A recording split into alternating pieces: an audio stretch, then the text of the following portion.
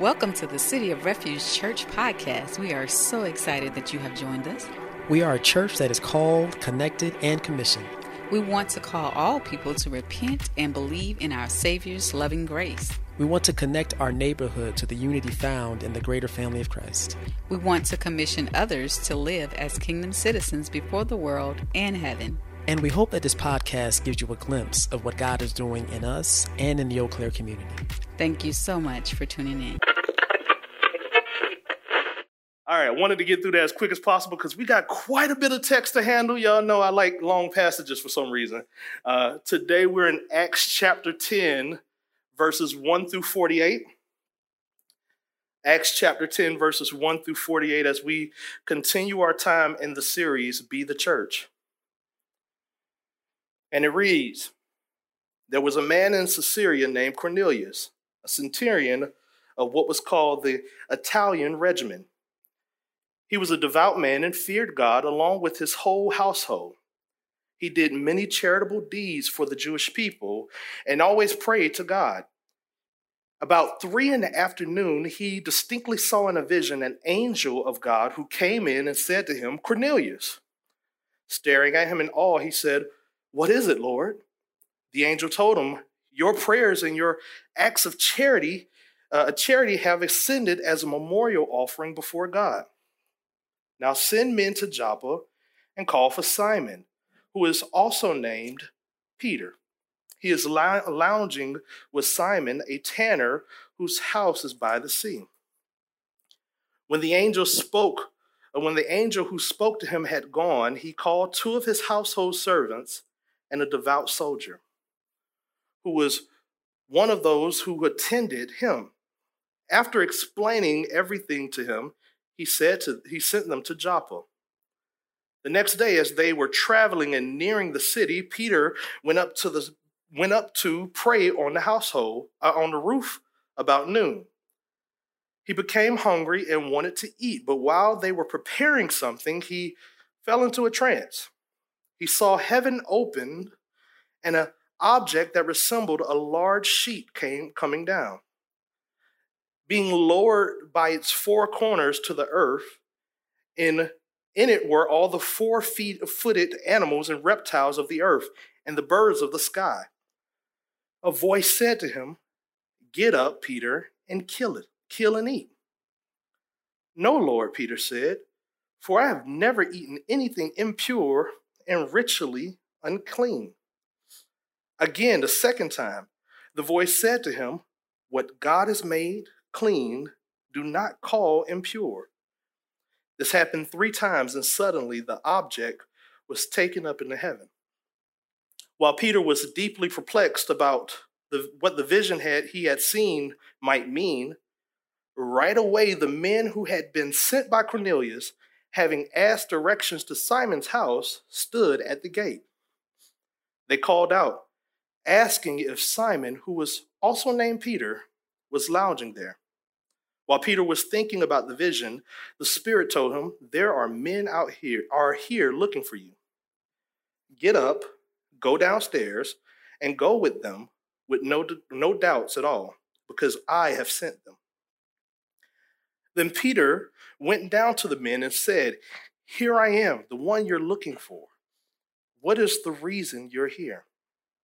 They said, Cornelius, a centurion, an upright and God-fearing man who has a good reputation with the whole Jewish nation, was divinely directed by a holy angel to call you to his house and to hear a message from you. Peter then invited them in and gave them lounging. The next day he got up and set out with them, and some of the brothers from Joppa went with him. The following day he entered Caesarea. Now Cornelius was expecting them and called together his relatives and close friends. When Peter entered, Cornelius met him, fell at his feet, and worshipped him. But Peter lifted him up and said, Stand up. I myself am also a man. While talking with them, he went in and found a large gathering of people. Peter said to them, You know, it's forbidden for a Jewish man to associate with or visit a foreigner. But God has shown me that I must not call any person impure or unclean. That's why I came without any objection when I was sent for. So I may ask why you sent for me. So may I ask, why have you sent for me? Cornelius replied, 4 days ago at this hour, at 3 p.m, I was praying in my house. Then a man in dazzling clothes stood before me and said, Cornelius, your prayers have been heard and your acts of charity have been remembered in God's sight. Therefore, send someone to Joppa and invite Simon here, who is also named Peter. He is lounging in Simon the tanner's house by the sea. So immediately I sent for you, and it was good of you to come. So now we are in the presence of God to hear everything you have been commanded by the Lord. Peter began to speak. Now truly I understand that God doesn't show favoritism, but in every nation the person who fears him and does what is right is acceptable to him. He sent the message to the Israelites proclaiming the good news of peace through Jesus Christ. He is Lord of all. You know the events that took place throughout all Judea, beginning from Galilee and the baptism that John preached, how God anointed Jesus of Nazareth with the Holy Spirit and with power, and how he went about doing good and healing all who were under the tyranny of the devil because God was with him. We ourselves are witnesses of everything he did in both the Judean country and in Jerusalem. And yet they killed him by hanging him on a tree. God raised up this man on the third day and caused him to be seen, not by all the people, but by us, whom God appointed as witnesses, who ate and drank with him after he rose from the dead. He commanded us to preach to the people and to testify that he is the appointed by God to be the judge of the living and the dead.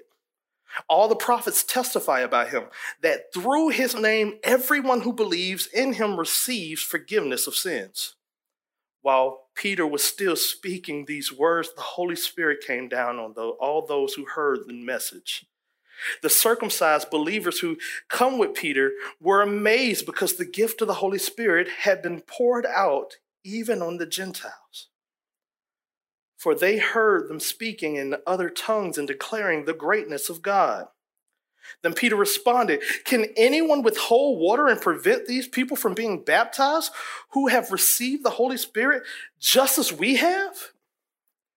He commanded them to be baptized in the name of Jesus Christ. Then they asked him to stay for a few days. This is the word of the Lord. Thanks be to God. Let me pray for our time.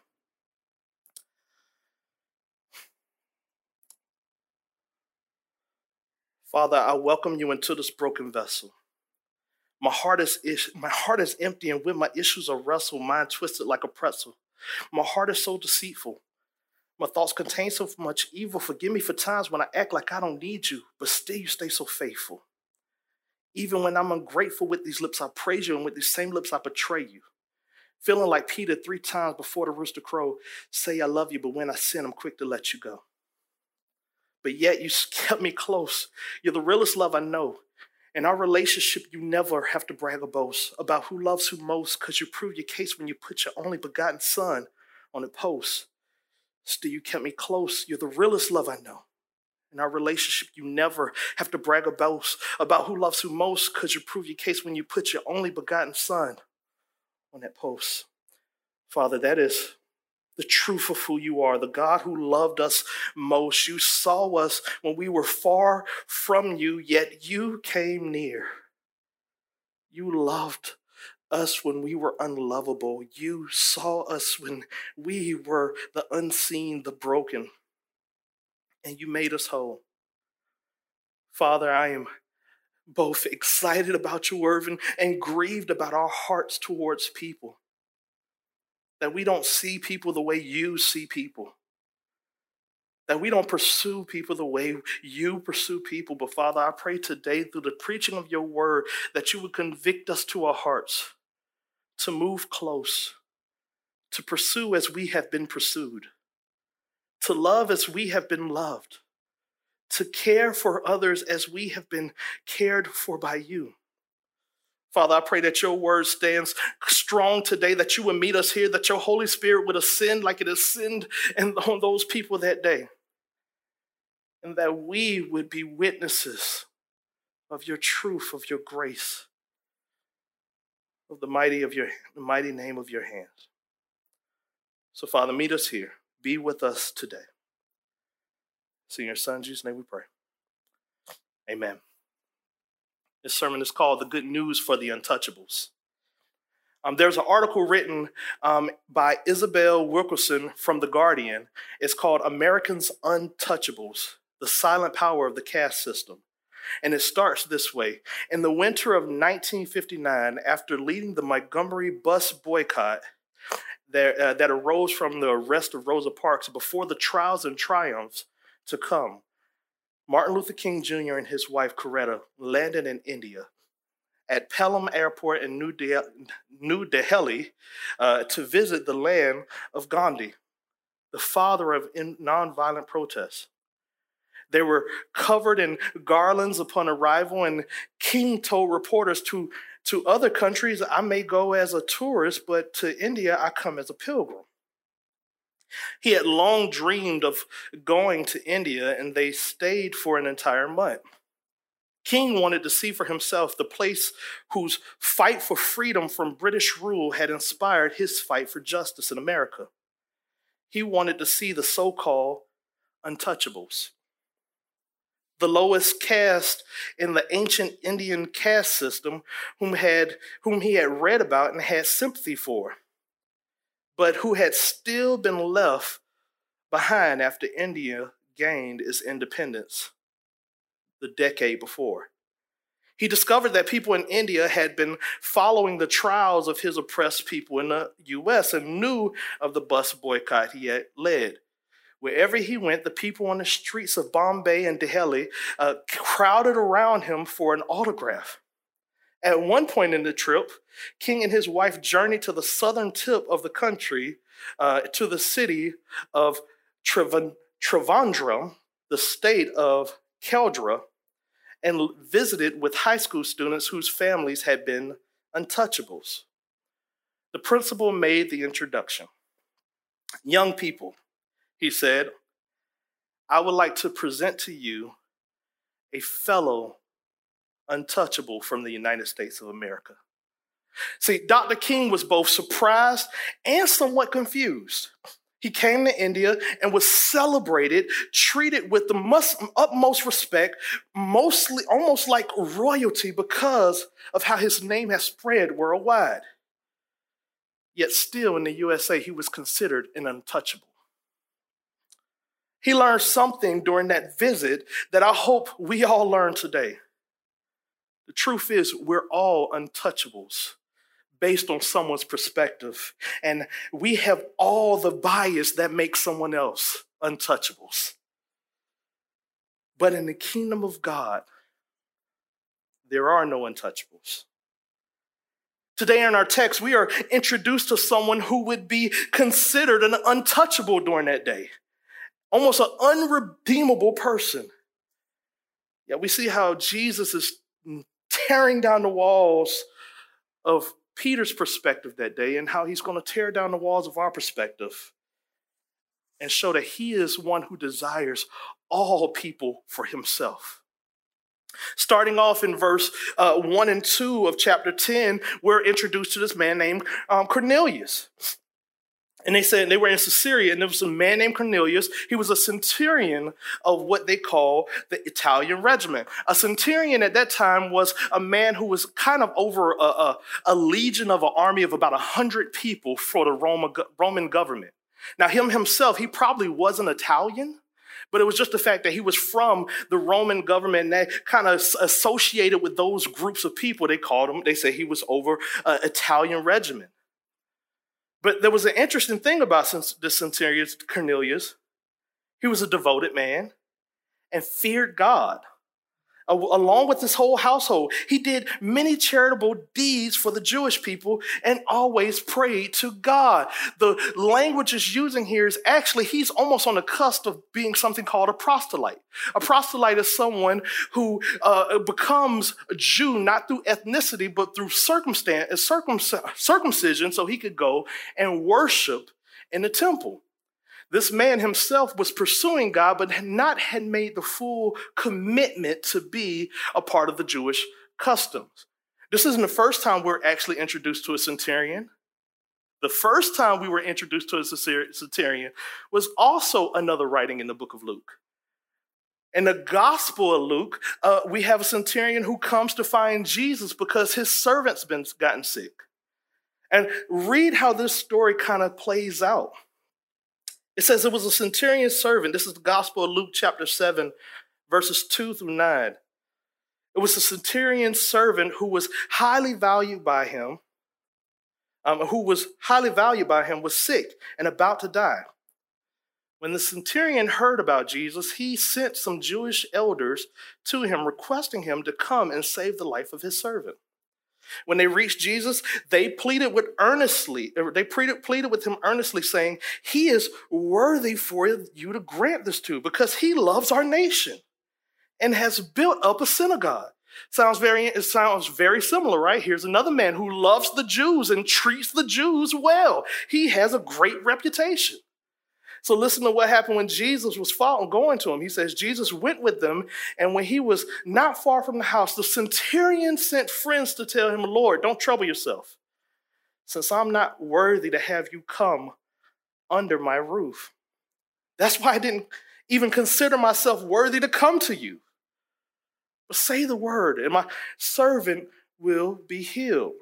For I too am a man placed under authority, having soldiers under my command. I say this to you, go, and he goes, and to another, come, and they come, and to my servant, do this, and he does that." So we see a man who at this time, who was faithful. He was faithful. He cared for Jews. He helped build up their synagogue. But at that time, he still deemed himself unworthy of the hands of God that was on Jesus to heal. He said, you don't even got to come in my house. I know I'm not worthy. I know I'm not good enough. I know I'm not one of your people. Just say the word. And listen to Jesus' response. It says, Jesus heard this and was amazed at him, and turned to the crowd following him. He said, "I tell you, I have not found so great a faith even in Israel." This is one of those few times that Jesus was actually astonished by somebody's faith. Here is a man who didn't worship. He wasn't an Israelite. He wasn't welcome into the temple. He was considered a Gentile, so he was considered unclean. Yet his faith and longing for God made Jesus say, wow, it's like he gets it or something. Like he gets that I'm the God that comes for everyone. That's the same type of person we're about to run into today. And the way we're introduced to him is, funny enough, he was following Jewish customs. He was praying. Going back to our text in verse 3, it says, about in 3 in the afternoon, he distinctly saw in a vision an angel of God who came in and said to him, "Cornelius." Now, he's probably never seen an angel or been spoken to in this way from something of divine nature. Staring at him in awe, he said, "What is it, Lord?" The angel told him, "Your prayers and your acts of charity have ascended as memorial before God." The language is using here is very similar to Old Testament language. I'm not sure if all of you have read the whole Bible. A lot of times when you're reading through the whole Bible, the two books you get stuck at is Numbers and Leviticus. But it's actually important to know why Leviticus is so important, because the language he's using here is the same language they use in Leviticus when it talks about making an offering and bringing a sacrifice to the priest to make an offering on your behalf. So in Leviticus 2, verses 1 through 2, don't worry, I'm not going to read Leviticus. It says that you would make an offering, and it would make and you would make an offering to the priest, and they would sacrifice on your behalf and burn it, and it would make a pleasing aroma to the Lord. The type of way this man lived and worshiped, even though he wasn't God's people, a person, and one of God's people yet, he worshiped God in such a way that he worshiped like he really believed. He really believed in this God. He wasn't invited to the temple. He wasn't welcome to know these things, but he worshiped this God. He pursued this God before knowing him. And here's the beauty about God. In Hebrews chapter 11, verse 6, it says, now without faith, it is impossible to please God, since the one who draws near to him must believe that he exists. But when you draw near to him, listen to how that rest of that verse goes. It says that he rewards those who seek him, which means as you try to draw near to him and get to know him, he comes to you. He's not a God that says you have to work to earn my faith. You don't have to work to earn salvation. No. If you're just willing to receive it, I'll come to you. This man at that moment was willing to receive this God, even though he didn't know this God yet. And it's interesting that the rest of this passage goes on to talk about unclean food and unclean people because since he was devoted and cared for Jewish people and loved them well, he also knew their dietary rules, which means he would never welcome them to the table to eat something that would be against their religion, against their culture. He was like, I would never make you eat something that you consider unclean. But let's keep going on the text. Let's keep going to find out what's going on in the story. This man had been pursuing God, and because he was pursuing God, God came to him. God was preparing a way for him to know the truth of who he was. So after the angels had left, before the angel left, he told him, hey, go to Joppa and go find my boy Peter. Now, his name is Simon, and he's also at a dude named Simon's house. But you'll know the difference because this Simon is Simon the leather tanner, and I'm telling you to go find Simon Peter. He wanted to differentiate to make sure they knew who they were looking for. And he's lodging with Simon a tanner, whose house is by the sea. So when the angels left, he brought some of his most faithful servants, other men and possibly women who saw his lifestyle and knew the God that he's pursuing, we're about to meet. They also believed, they were considered faithful. The way they're talking about him in this text is they actually believe in this God also, even though they might not be one of his people yet. So he explained to him, and he sent him to Joppa. Joppa, if y'all remember, is about, it was 11 miles from Lada last week. Well, now he's about to send servants 31 miles from Caesarea to Joppa, which is about a day and a half's travel. So they're going a day and a half. And now while they're on their way to find Peter, God is setting something up for Peter to understand also. Let's jump down to verses 9 through 15. It says, the next day, as they were traveling and nearing the city, Peter went up to pray on the roof about noon. And he became hungry and wanted to eat. But while they were preparing something, he fell into a trance. He saw heaven open up and an object that resembled a large sheet coming down, being lowered by its four corners to the earth. In it were all the four-footed animals and reptiles of the earth, and the birds of the sky. And a voice said to Peter, get up, Peter, kill and eat. Peter said, no, Lord, for I have never eaten anything impure and ritually unclean. We're going to pause right there because I don't know if y'all remember where we left off, where Peter was last week. Okay, for those who weren't there, who weren't here, he's at Simon the leather tanner's house, which means the house he's staying in, he's literally unclean at this moment. He's literally considered ritually unclean because there's dead animals all around. If you look at Leviticus chapter 5, verse 2, this is why it's important to know Leviticus. It says, or if someone touches anything unclean, a carcass of an unclean wild animal, or unclean livestock, or an unclean swarming creature, without being aware of it, he is unclean and incurs guilt. At this moment, Peter's literally in a house that he knows makes him unclean, ceremonially unclean. So when the Lord comes to him and says, get up and eat, he said, no, I ain't never did nothing to make me unclean now. It's like, yes, you have. Yes, you have. But the Lord was literally putting him to test him and to show him something. So again, a second time, the voice came to him and said, what God has made clean, do not call impure. And this happened 3 times. And suddenly the objects was taken up into heaven. Now, if you are familiar with Peter's story, I wonder if this sounds familiar. This is the same Peter who has denied Jesus 3 times before. The same Jesus on the day of his betrayal, where he told Peter, you are going to deny me 3 times before the rooster crowed twice. And he did. But this is the same Peter who was redeemed by the Lord 3 times. When the Lord came to him and said, feed my sheep, do you love me? Feed my sheep, do you love me? Feed my lamb. So this is the same Peter who has denied the Lord 3 times and who has been redeemed by the Lord 3 times. And here we go, a scenario again where 3 times Peter said, no, God. And God saying, what I make clean is clean. What I have redeemed is redeemed. At this moment, something should be registering in Peter's mind like, wait a minute, we've been here before.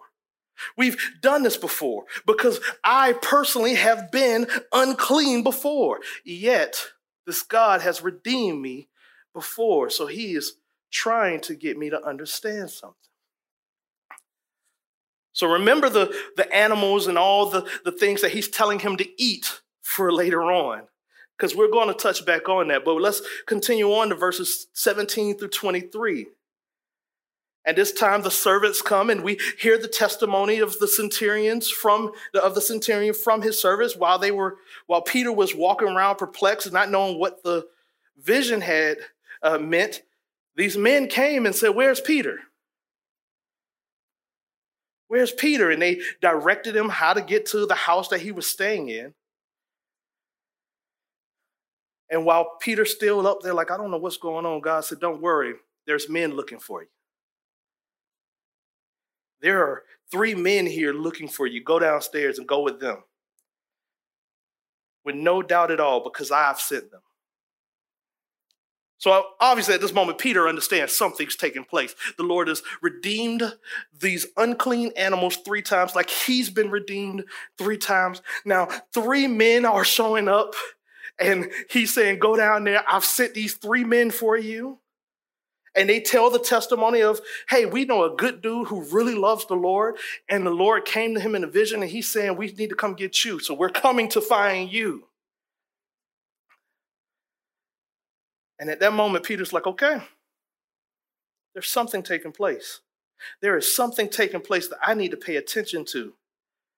And at that moment, when Peter says, okay, the gospel left Joppa to go to the unclean men at Caesarea. The gospel left that location to go to the ones that would be considered unclean because he said, okay.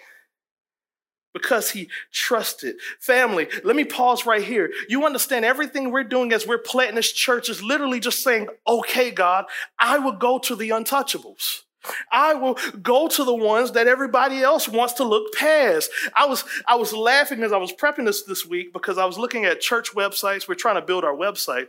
And I realized there's a marketing tool that churches use, and it's not just churches, but everyone uses it, We never get pictures of people who look unclean, look dirty, like they're in rough parts of life. We get pictures of families and just pictures that make people look wholesome. And the truth is, that says something. That means the gospel isn't for the unclean. It's just for the people that look like the people in these pictures. It's marketed to the ones we deem worthy. But this text is tearing that down, saying, no, there are those who long for the Lord, that want to see the Lord move. They want to see God. There are some people praying and they don't even know who Jesus is yet. And that's what God is calling us to do. He's saying, hey, I just need you to say, okay, I'll go to those people. I will go to the ones considered unworthy, unlovable, unredeemable, because we were unredeemable. Yet we've been redeemed. That's what's happening right now as Peter basically gets packed and said, all right, I'm going to follow the boys back to Caesarea. So the following day, they entered Caesarea. And now Cornelius was expecting them and had called together his relatives and close friends. All of a sudden, as the gospel comes in, they get excited. Like, wait a minute, the thing I told you is coming, it's come. Bring in everybody. They all got to hear this. And when he entered, Cornelius met him and fell at his feet and worshiped him. But Peter lifted him up and said, stand up. I myself am also a man. I think we can learn something from that right now, because as I said, there's untouchables that we won't really take the gospel to. If you actually pay attention to who you're more prone to tell people about Jesus, there's usually levels. It's people usually beneath you. We're happy to go on mission trips to the poor neighborhoods, but what about the more prosperous neighborhoods? They need Jesus too. But you don't see us talk about we're going on those mission trips to go hang around where Starbucks is, or where these prosperous neighborhoods, because they're okay. We deem these rich people as untouchable. Or let's flip it around. We do deem some poor people as untouchable. We say they're dirty, they're nasty, they look like they're strung out on drugs. I want nothing to do with them. Maybe that's not you. Maybe for you, it might be the Republican who's super conservative, hard right Republican. Donald Trump is his superhero. You'd be like, nah, he don't need the gospel. There's a special place. Have you ever heard somebody say that there's a special place in hell? Like, you understand there's a special place in hell for all of us if that's the case. Because all of us are unredeemable. All of us are considered the untouchable. Maybe it's not the Republican. Maybe it's the extreme left. Maybe it's not the extreme left. Maybe it's the LGBT. Maybe it's not the LGBT. Maybe it's heterosexual white males. I don't know, but who's your untouchable? We expect them to do exactly what Cornelius did when we walk in a room, fall at our feet. But Peter says, I myself am also a man. Get up. I don't deserve worship. Trust me, I'm no better off than you. While talking with him, he went in and he found a large gathering of people, because Cornelius done brought all these people to hear the good news. And then Peter said, I ain't supposed to be here. It's forbidden for Jewish men to associate with or visit a foreigner. But God has shown me that I must not call any person impure or unclean. Remember that picture of this food coming down from heaven that was all these different animals, and he was like, I don't touch it, that's unclean. What God was trying to show Peter at that moment is actually, food during that time was considered a welcoming to the table, almost this place of community. Around the table is where community is felt. So whatever you wouldn't eat means you didn't associate with people who did eat that. I've never eaten fish eyes. But in Thailand, fish eyes is a big delicacy. And if I was to come and sit at their table and they were to bring a fish head with fish eyes before me, and I turned it away, I'm actually rejecting them before them. I'm being disrespectful before them.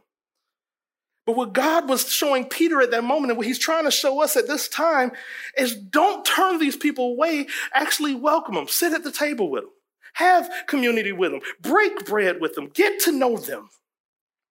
And as you get to know them, you get an opportunity to do what Peter does with Cornelius and all these people in a moment. There is no such thing as unclean people. Hear that. There is no such thing as unclean people or unpure people or unredeemable people. If there is in your categories, if you have a category that says unsavable, unredeemable, unclean, God is going to tear those things down because we don't deserve it.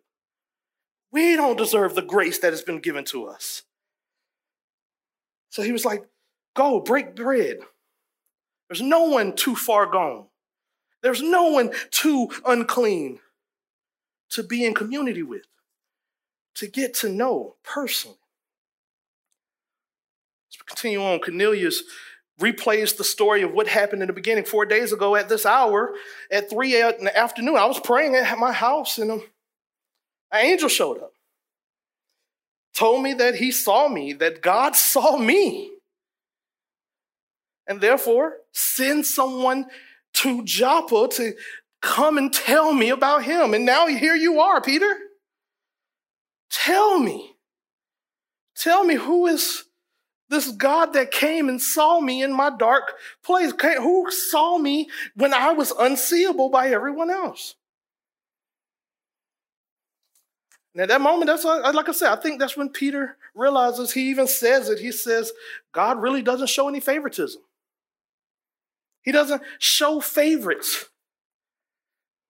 This is exactly what Paul was saying in Romans chapter 2, verses 11 through 12. He says, for there is no favoritism with God.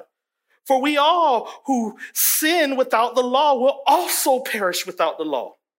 And all who sin under the law will be judged by the law. God is going to judge all of us, which means all of us he's extended grace to. All who will receive. And Peter went on to say, just start proclaiming. He said, well, praise God you came to find me. Let me tell you about Jesus, the Israelite that came, the good news who has come to us, who has come and he did all these miraculous things. You've heard these testimonies. You've heard of the events that took place. He said, you know the events that took place throughout Judea, beginning from Galilee after the baptism of John. The word is getting out. They have heard these things, but they didn't hear that it was for them. Church, when we were prayer walking, it was something I noticed. A lot of people have heard about Jesus. It was a couple people like, look, we'll pray for you. But have they heard about the Jesus that actually came for them, that sees them, who is willing to deliver them from where they are at that moment? Do they know the transformational Jesus, or do they just know about a Jesus who gives them fire insurance? We are called to present this Jesus who transforms all people in this city, in this neighborhood. And he does the work. It literally says, while Peter was still speaking these words, the Holy Spirit came down. Peter didn't tell them repent. I mean, don't get me wrong. We should tell people repent and change.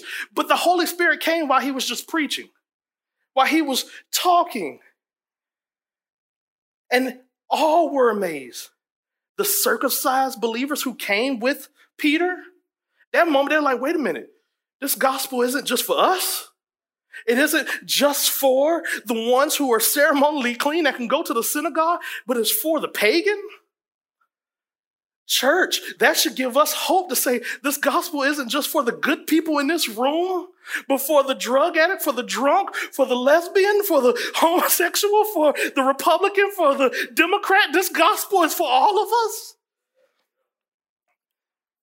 I think the best way to kind of start landing this plane is in the words of The Truth, a well-known Christian rapper, when he says, I guess the moral of the story is Jesus Christ came for the notorious and the saint, grace for the less glorious, and the fame. Understand where the glory is. It's in his name. It's in his name where that grace is found. It is through him that lives are transformed. Why are we so afraid to touch people?